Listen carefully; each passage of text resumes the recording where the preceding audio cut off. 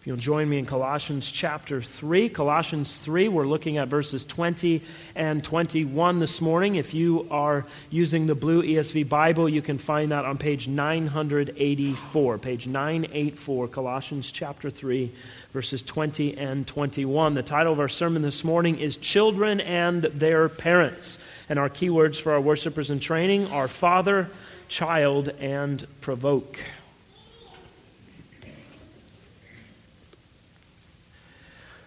Now, I am always very curious to look at the kinds of answers that the world gives to the kinds of questions that Christians often find to be rather straightforwardly addressed with biblical wisdom. And one of the more surprising, areas where there's often a significant difference in how we see things is related to the relationship between a child and a parent.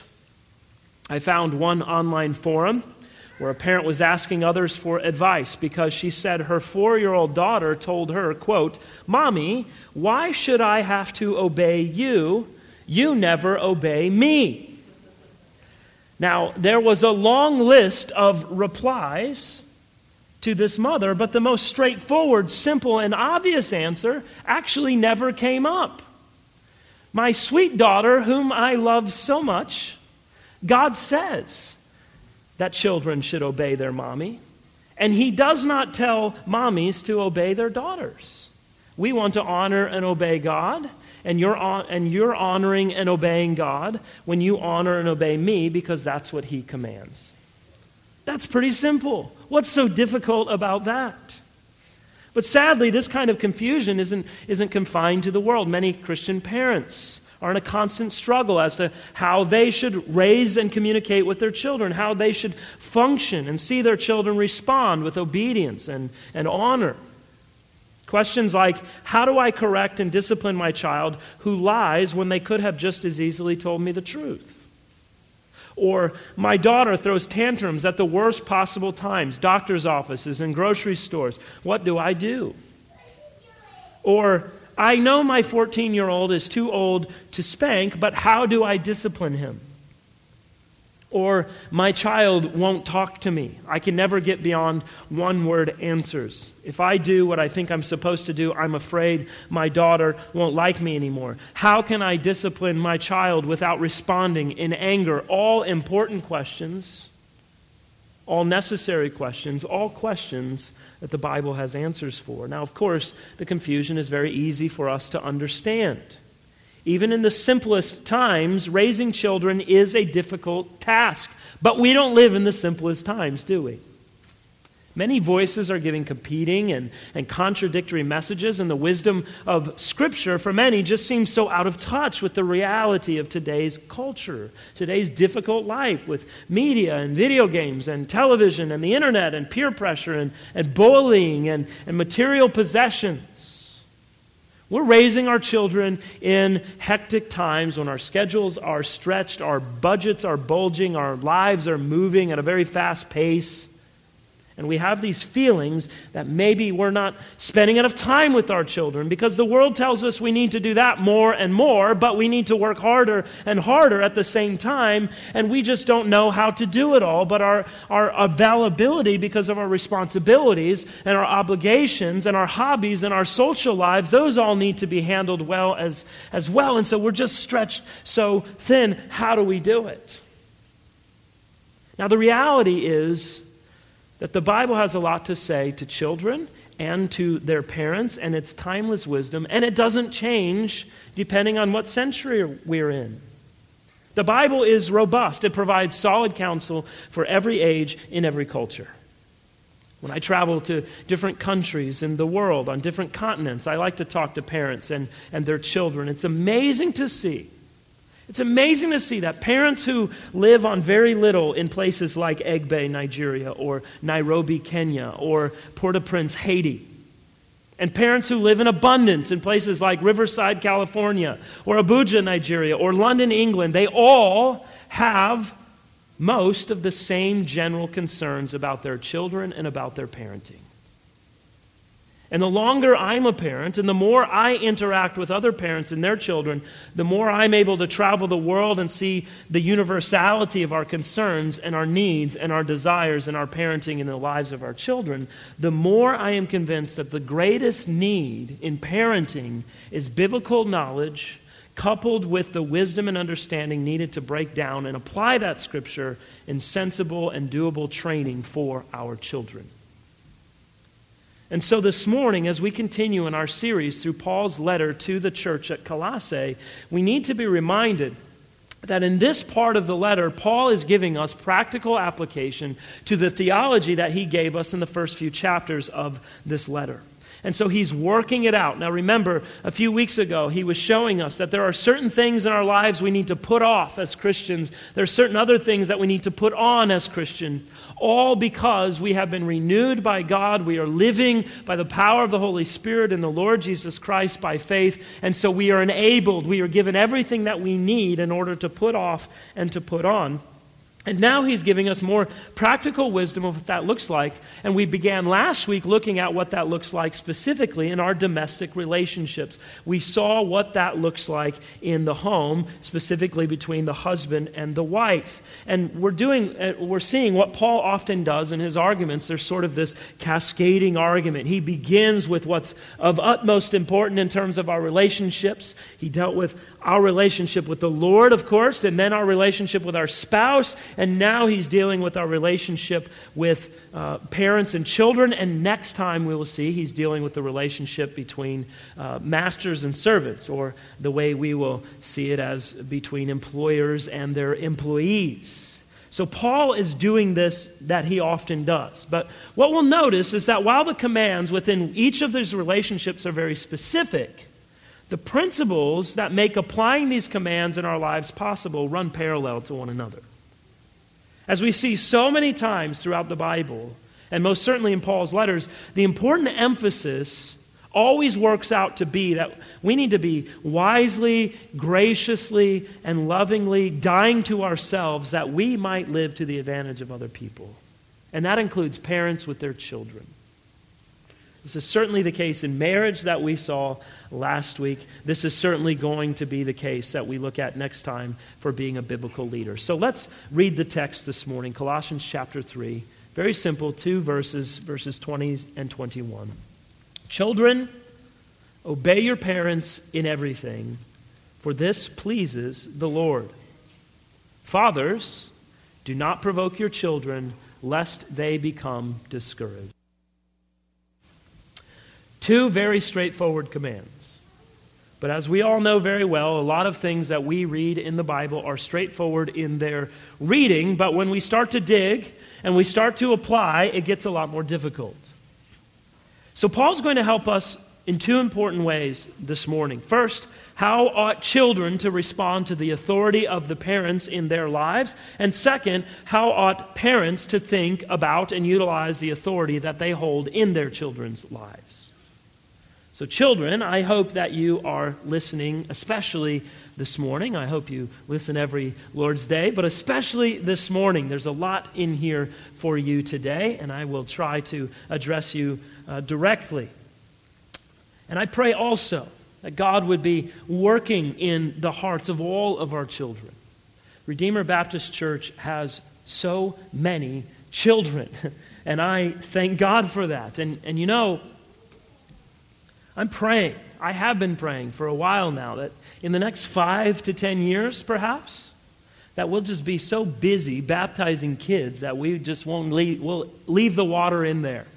And we won't have to empty it out because it's so much of what God is going to be doing in our midst. I'm praying that that would be the case. I'm praying and I'm trusting God that He might be pleased to save our children. And if you are a child in here this morning, I want you to know that. I want you to know your pastor is praying for you by name that God would save you, that you would hear the gospel and that you would be transformed by the gospel, that you would know and trust and love the Lord Jesus Christ.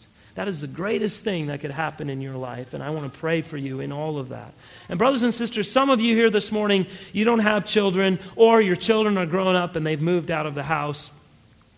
And just like I said last week to those who are not married, I want to remind you that you still have a responsibility as a member of the body of Christ. You have a responsibility here that may be even more significant than what I mentioned about you last week about your responsibility toward those who are married. We need one another in parenting. We need your help in parenting our children. And just because you may not have any children does not mean you cannot have a tremendous impact on their lives. When you have the opportunity to interact with children in the church, how do you interact with them? How do you think about correcting them when they do something wrong? Or how do you encourage them to keep on persevering in the right things? I'm so grateful as a father that we have other adults in our church family who take a healthy interest in the good and the well-being of my children. And as a church, we should be doing that with one another. We should be helping each other. So there's something here, as always, for all of us this morning. And so we must keep these principles in mind and seek to work them out together. So we're going to look at 2 points, just as Paul lays them out. The first in verse 20, he says, "Children, obey your parents in everything, for it pleases the Lord." So Paul gives a command. Paul also gives a motive for a child to follow through with that command. Obey your parents. Why? Because it's pleasing to the Lord. Now, as we see with all of the commands of Scripture, there are really 2 ways to read it, and one way is wrong and the other way is right. The wrong way to read the commands of Scripture are to read them and assume that the command only means what we read in the plainest possible sense. So, for example, completely unrelated to this text, when we read a command like, "Do not murder" from the Decalogue, we can assume what that means. And if you read that in the most plainest sense, maybe you will conclude that that means that no matter what, under any circumstances, should a Christian ever be involved in the killing of another human being. Well, that's the wrong way to read the law for 2 reasons. One is that specific command, murder in the Decalogue, as it's talked about, and killing are 2 different things. And even our very own Western legal code recognizes this. One is premeditated and intentional. The other may be based on numerous other circumstances, which leads to the second reason why it's wrong to read the law in that way, and that is that every negative command that is given has a positive, and every positive command in the Bible that's given has a negative. So the command, "do not murder," is what we call a negative command. But it has a positive implication, which is protect life. And don't you know that sometimes protecting life requires the lawful killing of another person, whether it's protecting one's family in the home, or self-defense, or carrying out capital punishment, or engaging in justified warfare, or a number of other things.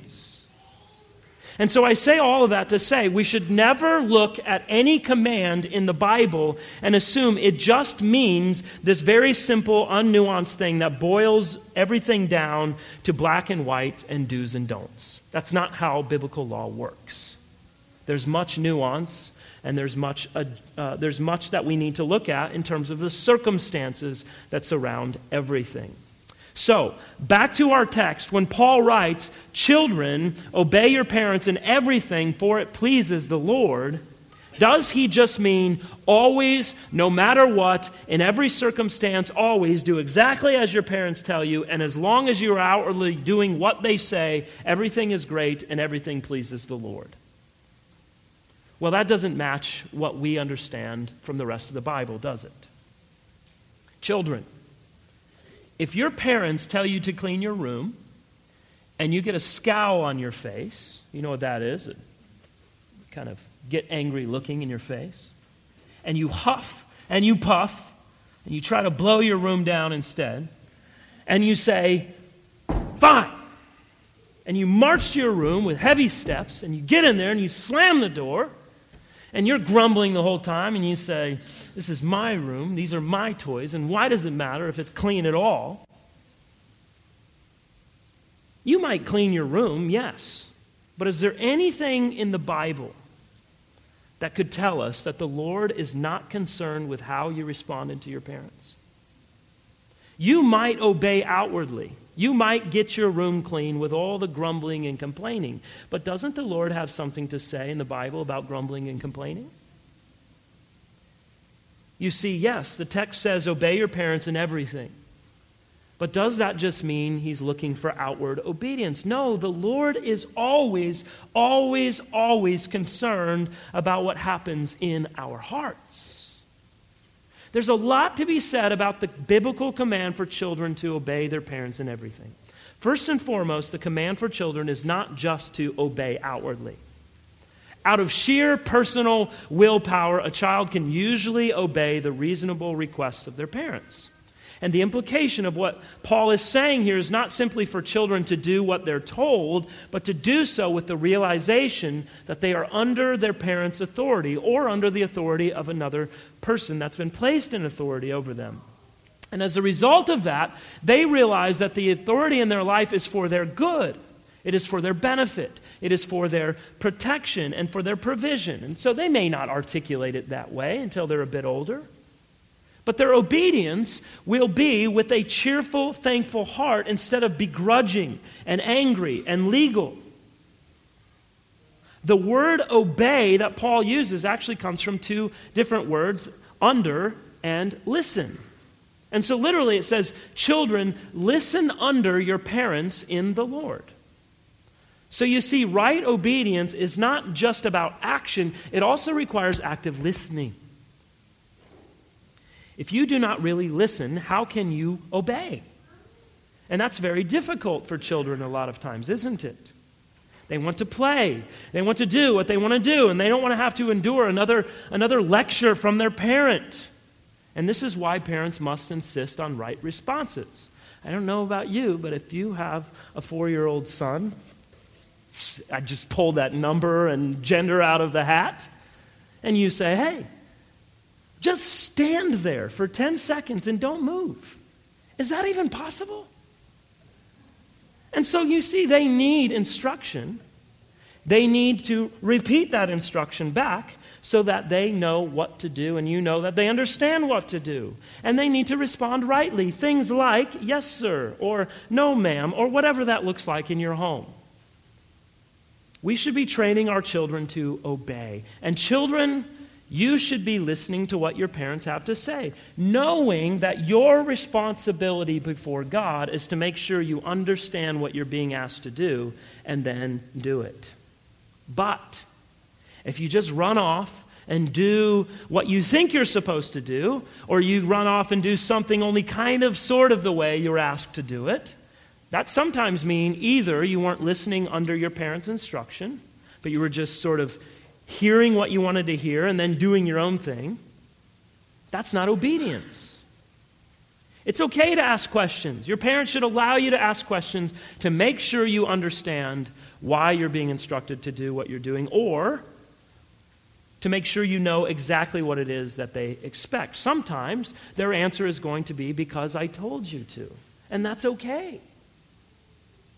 But if something doesn't make sense to you and you want to make sure you understand what you're being asked, make sure you ask your mommy or your daddy before you go off and do the wrong thing.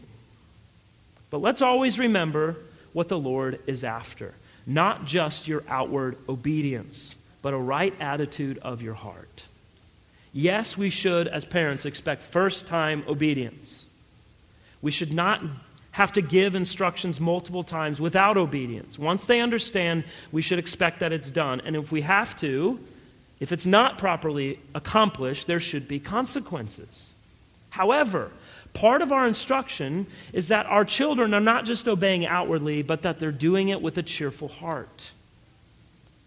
We want to get to the heart, so we need reminders. We need to give reminders of what that looks like. Obedience to God for a child is obeying their parents. If a child wants to obey God, they will obey their parents, which means they'll listen to instruction, they'll follow through with it in the right way, and they will do it with a heart that is thankful for all that their parents do for them and give to them and why they gave that. I know that sounds amazing, doesn't it? I wish I could say I had magical parenting pixie dust to sprinkle all over us and our children to make this all a perfect reality, but it's not. And the reason it's not, one, is because we live in a fallen world and your child's heart is just as sinful as yours. And two, because the Lord has designed parenting and being a child for your sanctification, to make you to be more like Christ through trial, through difficulty.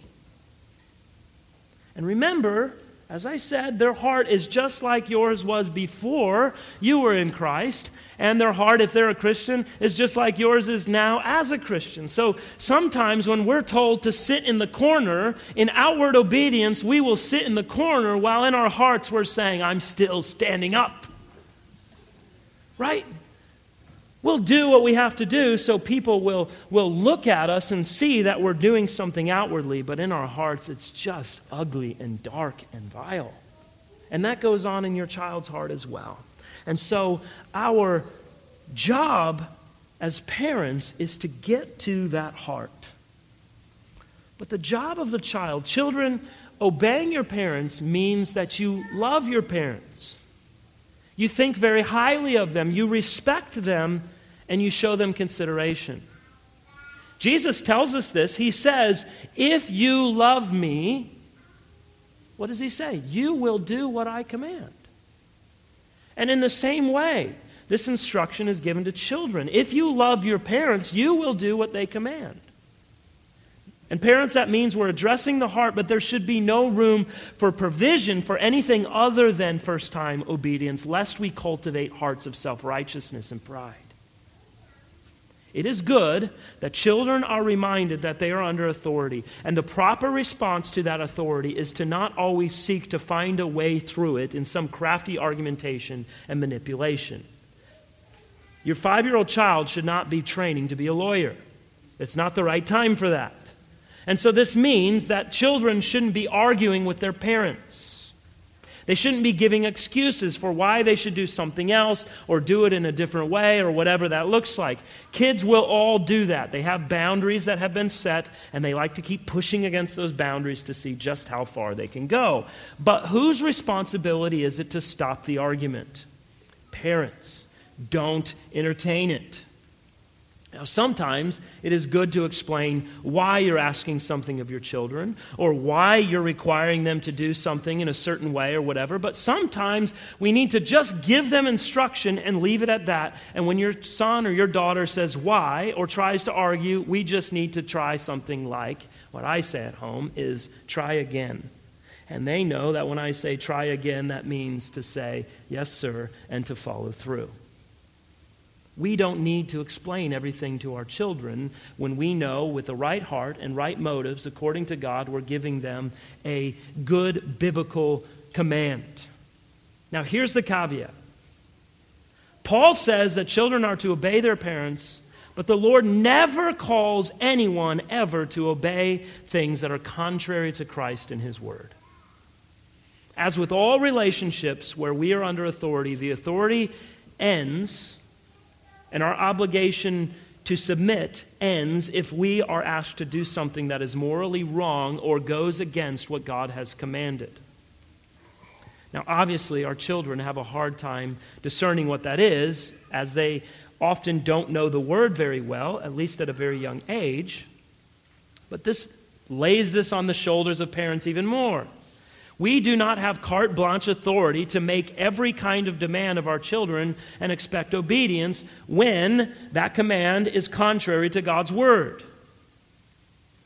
But I want to be clear, the Lord takes this very, very seriously because it is foundational to the rest of our lives moving forward out of childhood. Augustine wrote, "If anyone fails to honor his parents, is there anyone he will spare?" It starts at home. Now, you know, according to the civil law of God throughout the Old Testament, if a man had a stubborn and rebellious son who did not obey his parents, though they properly disciplined him, and that's key to that law, the parents were to bring him before the elders, publicly denounce their son, and the parents presented him before the men of the city, where the son would be stoned to death. John Calvin explains the rationale behind this. It seems a harsh punishment to us. But here's what John Calvin said. He said, "Nature itself ought in a way to teach us this. Those who abusively or stubbornly violate parental authority are monsters, not men. Hence, the Lord commands that all those disobedient to their parents be put to death. For since they do not recognize those whose efforts brought them into the light of day, they are not worthy of its benefits. I think that's Calvin's way of saying, I brought you into this world, and I can take you out of it and make one that looks just like you. Listen, I am personally thankful that Christ has died to set us free from the demands of the Old Covenant civil law. But the guiding moral principle behind this civil law remains. It's rooted in the fifth commandment. This isn't a laughing matter ultimately. It's not something we just giggle about when we see rebellion and a lack of obedience and say, well, kids will be kids, right? Boys will be boys, girls will be boys, or girls will be girls. It's 2019, a lot of that going on. I'll save my story about that for later. No, kids will be the kind of kids that you train them to be as you work to shepherd and instruct their hearts. Now, there's no guarantee. We have no guarantee that our children will become Christians. We pray for that. We hope for that. We really want to see that. But we don't have that guarantee. We also don't have the guarantee that they're always going to obey out of a cheerful heart. But you know your own heart, and you know you don't either. But our children can and should be trained to honor those in authority in their lives, and that begins at home with their parents, Christian or not. Now, it's important to remember that this has another set of limits. This does not mean that as long as your parents are alive that you must obey them. You're not always and forever under your parents' authority. The Bible does command us, however, in the fifth commandment to always honor our parents. What this means is, the word honor means to make heavy or weighty or burdensome. It's the same word that's used in Exodus 17 when Moses had his arms to the sky when Israel battled. And the text said Moses' arms grew heavy. His arms were weary. There was a great weight upon them. It's the same kind of language. And so in the Old Testament, it's also used to explain God's glory. There's a weightiness to his divine majesty. So in other words, we're being instructed to give weight to the words and the worth of our parents. And as an adult, you don't have to obey your parents, but you should still listen to and consider what they have to say. It also means that we will give them the recognition that they deserve for their God-given place in our lives. They deserve to be heard. So they are worthy of our respect. They are worthy of our high esteem. But more specifically, what Paul is writing to here, he's dealing specifically with children under their parents' authority. And I want our children, I hope all of our children, hope all of you will listen right now. Please hear me. God commands that you obey and honor both of your parents. And I want to really be clear what that means for you, not to try and take advantage of your parents or to put them at odds with one another. Sometimes children want to treat their parents differently, or they have different levels of respect for their parents. And parents, we can often be the ones who are causing this in our children's hearts. And so dads, when your daughter asks you to do something that mom has already forbidden, are you undermining her authority? Moms, do you tell your sons that their father is irresponsible or irrational and disregard his discipline? Parents, do you keep secrets from your spouse with your children? You say, don't tell mom or don't tell dad. Do you disagree with your spouse about the course of action regarding your child's training or discipline in front of your children? Do you see what's happening in those scenarios? Do you see what you're doing? If you're undermining the other parent's authority, you are teaching your children that they can get away with putting you against one another. They know who to go to. And they will have greater respect for one over the other. And in essence, you're buying their respect. You're buying their affection by giving them permission to take your husband or your wife lightly when the Scriptures tell them to take it heavily. So we must insist that they honor our husband or our wife, which means they give great weight to them. And your children need to be reminded, and I remind mine sometimes, that is my wife. And you will not disrespect my wife. You need to listen to her because she has a responsibility as your mother, but she's my wife, and if you don't respond to her in the way that you ought, then you have to answer to me. And so children, remember, God's greatest concern for you isn't what you do just in your actions, but more importantly, what you do in your heart. If your heart is right, your actions will be right. You can do the right actions with the wrong heart, but that doesn't please God. And if you don't know and love and trust in and believe by faith in the Lord Jesus Christ, if you haven't put your faith in Jesus, you won't be able to do this. Really, you won't. You may think you're honoring your parents by doing what they want, and obedience is a good thing. I want to be clear with that. But what they really want from you, what your parents in this room today really want from you, is for you to hear the gospel and to put your faith in Jesus and to repent of your sin and to walk faithfully with Him all the days of your lives. And your parents are praying for that. And ultimately, none of this will be a reality in your life until that happens. You will continue to rebel. You will continue to store up anger in your heart. You will continue to try to do everything through physical action instead of dealing with what's going on in your heart. And listen, children, your parents are giving you everything that is necessary for you that you might have everlasting life in Jesus Christ. Here's the reality. As children being brought up in the church, you have no excuse whatsoever not to believe on Christ. You have far more than many children in this world just by being here this very hour. Some children will never have that for all of their lives because they won't be reached by the gospel before they die. And you know the Lord is going to hold you accountable for that. What are you trusting in? When you die and stand before God, what are you going to tell Him about why you heard but did not believe? And I hope you think about that. And children, I hope that you will talk to your parents about that today, because God's greatest desire is to have your heart, not just your actions. And so ask yourself, how's my heart? How's my heart toward God? And a good way to be able to assess that is to wonder and ask yourselves, how's my heart toward my parents? If you are looking to Jesus with trust and love and submission to His will and obedience toward Him, what does Paul say what will happen? He says, it will please the Lord.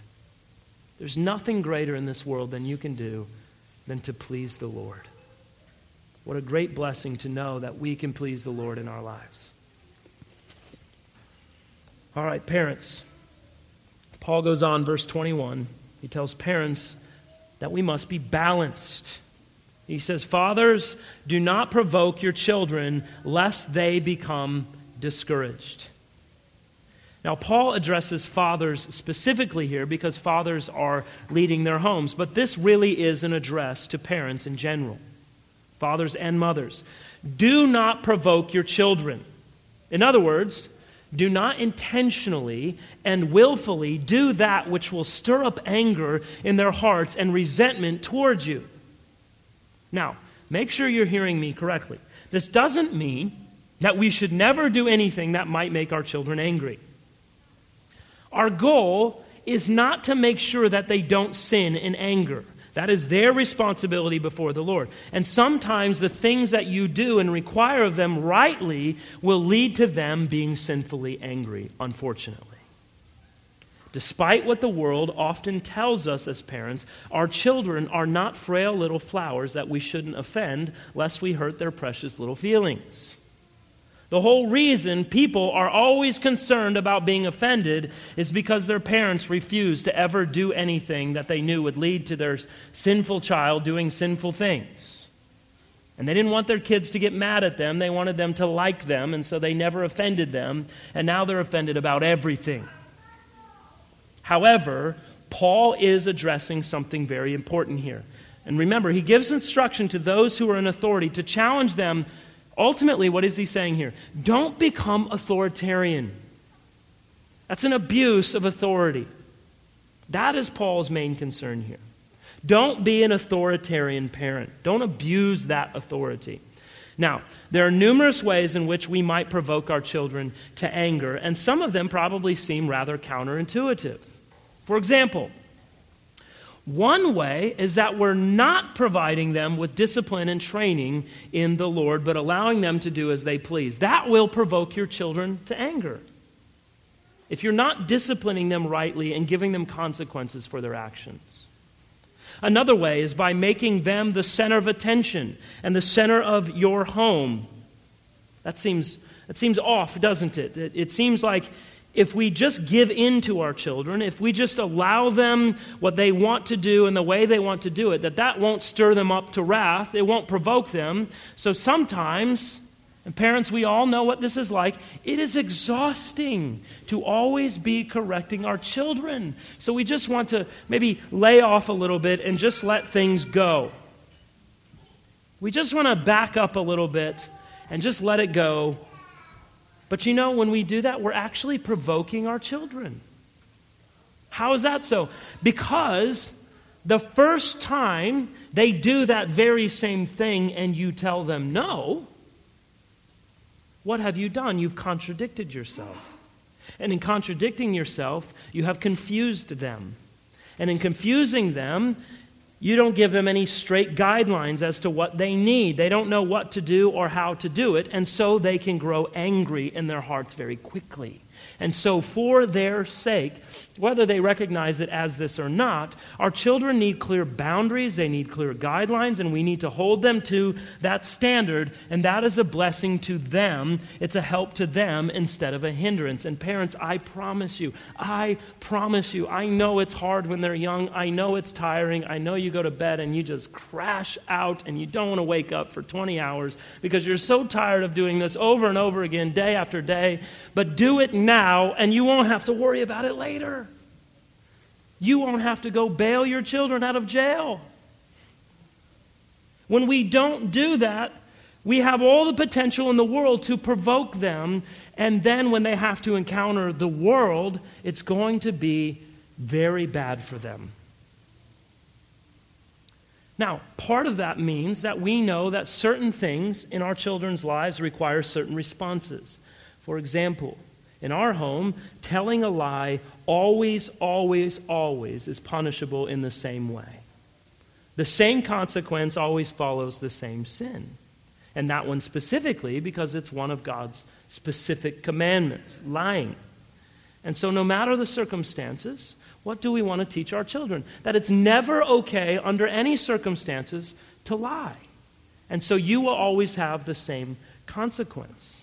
And we could think of all sorts of things, and parents should be together on this and what that looks like in the various ways that our children are prone to sin. Another way we provoke our children is when we're constantly finding fault in them.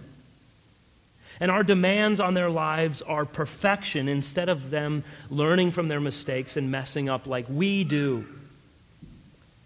You might provoke your children by embarrassing them in front of other people, or incessantly teasing them all the time, or always being sarcastic with them, never being true to them, never being serious with them.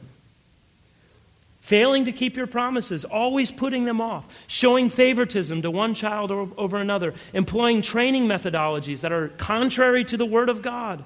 Parents, we must be very careful about these things. One of the ways this often happens is that we hold sin over our children for long periods of time. Instead of just dealing with it right then and there, we just let it stew and we let it grow and we let it hang forever and we never deal with it. You know, a child is going to be more thankful when they sin if you go ahead and deal with it and give them a spanking than if you wait for a week and say, we'll get to it, and they're always wondering, what is it going to be? And for hours and hours and maybe days at a time, it's looming over them, and they have anxiety and angst in their hearts and not knowing what to do. The Lord doesn't deal with us in that way, does He? The Lord is patient with us in our sin, but when we need consequences, he gives us consequences. And then when it's over, we have his mercy, we receive his grace, we know we are loved, and we continue through life without this looming cloud over our heads. When is the hammer going to drop? And so we must deal with it, but we must deal with it immediately and give reminders of our love and our mercy.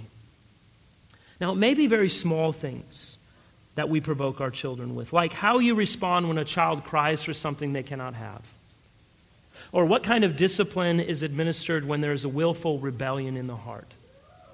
I'll tell you, all of this, as I think about all of this, parenting is an area in my life more than most when I'm constantly having to think, how does the Bible inform me here?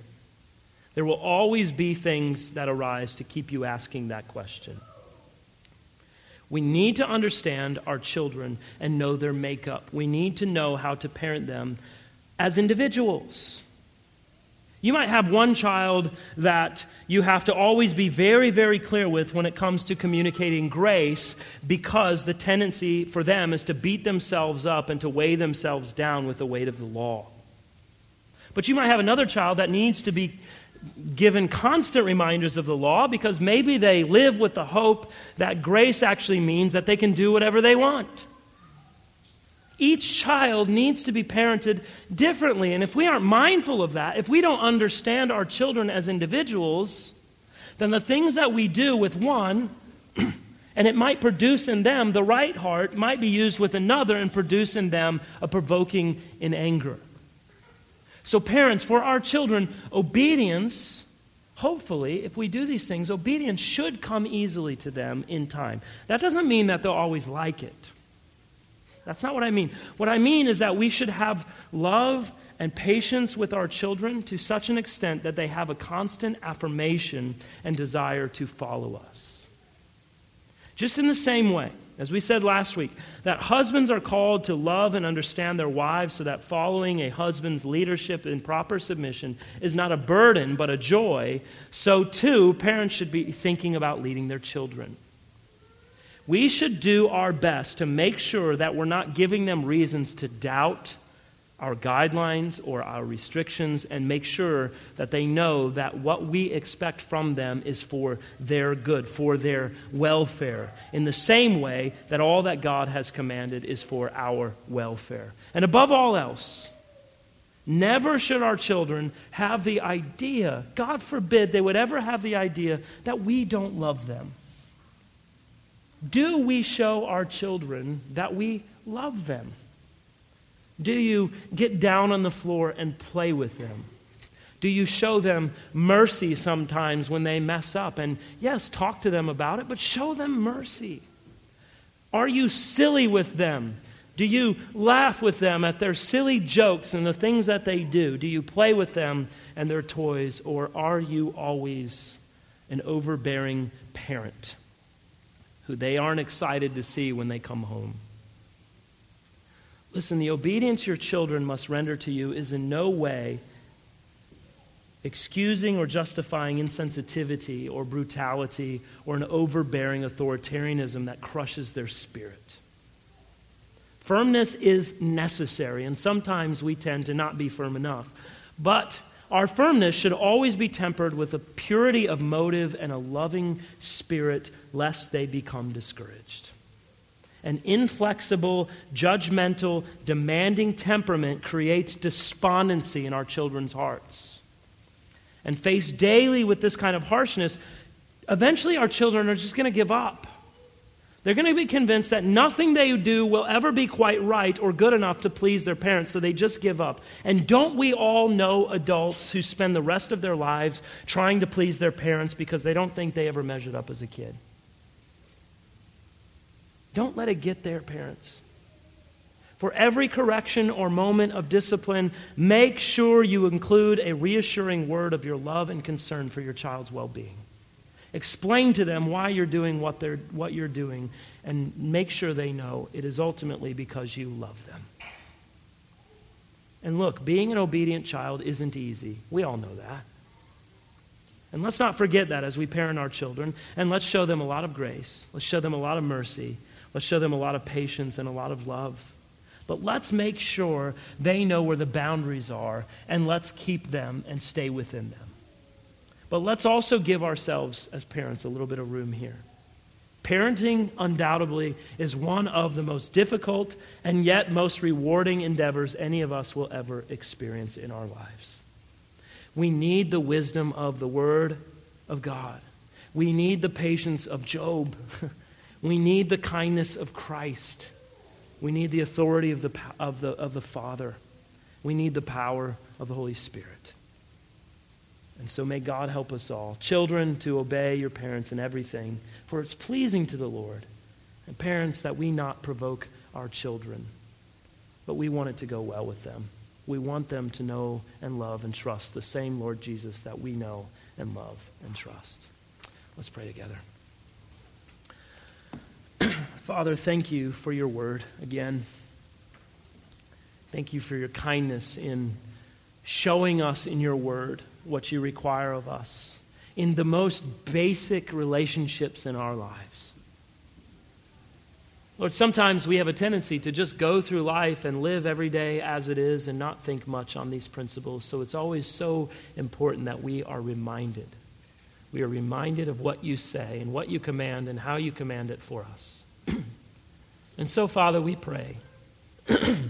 I pray specifically for all of the children of Redeemer Baptist Church, that you would love them, that you would raise them up in their homes to know and to trust and to love the Lord Jesus Christ with all of their heart, all of their mind, all of their soul, and all of their strength. We love our children, and we want to see them to be new creations in Christ. Would you do that work, Lord? Would you do that to build your church, to call them onto yourself, they might live lives that are glorifying to you. We pray, O God, that you help our children to hear their parents' instruction and to obey, not just outwardly, but that their hearts would be conformed to your will. We pray for everyone here who's a parent, and we ask, O God, that you help us, wherever our children are in this world, whatever they're doing, whatever age they are, that we know what our role is, what our responsibilities are, that we might be good and faithful parents to them, that we might be loving and gracious and merciful and tender-hearted toward our children, but also that we might be firm and that we might be clear and that we might be willing to give the consequences for sin that are necessary in order that in life they might know what their boundaries are, that they can walk in them in a way that is pleasing to you, and that it goes well with them in this world as you have designed it. And so we pray in all these things, Lord, for your help. We cannot do it apart from you. And we need your church. We need all of our brothers and sisters. And so help us in our interacting with one another's children to be wise, to be understanding, to know your word and its application, that we might be helpful to other parents and we might be helpful to children as we help them to navigate this difficult, difficult world. And so we pray, Lord, that you would do all of this, that you would receive the glory, that your church would be strengthened and built up in the Lord. And we pray all of this in Jesus' name. Amen.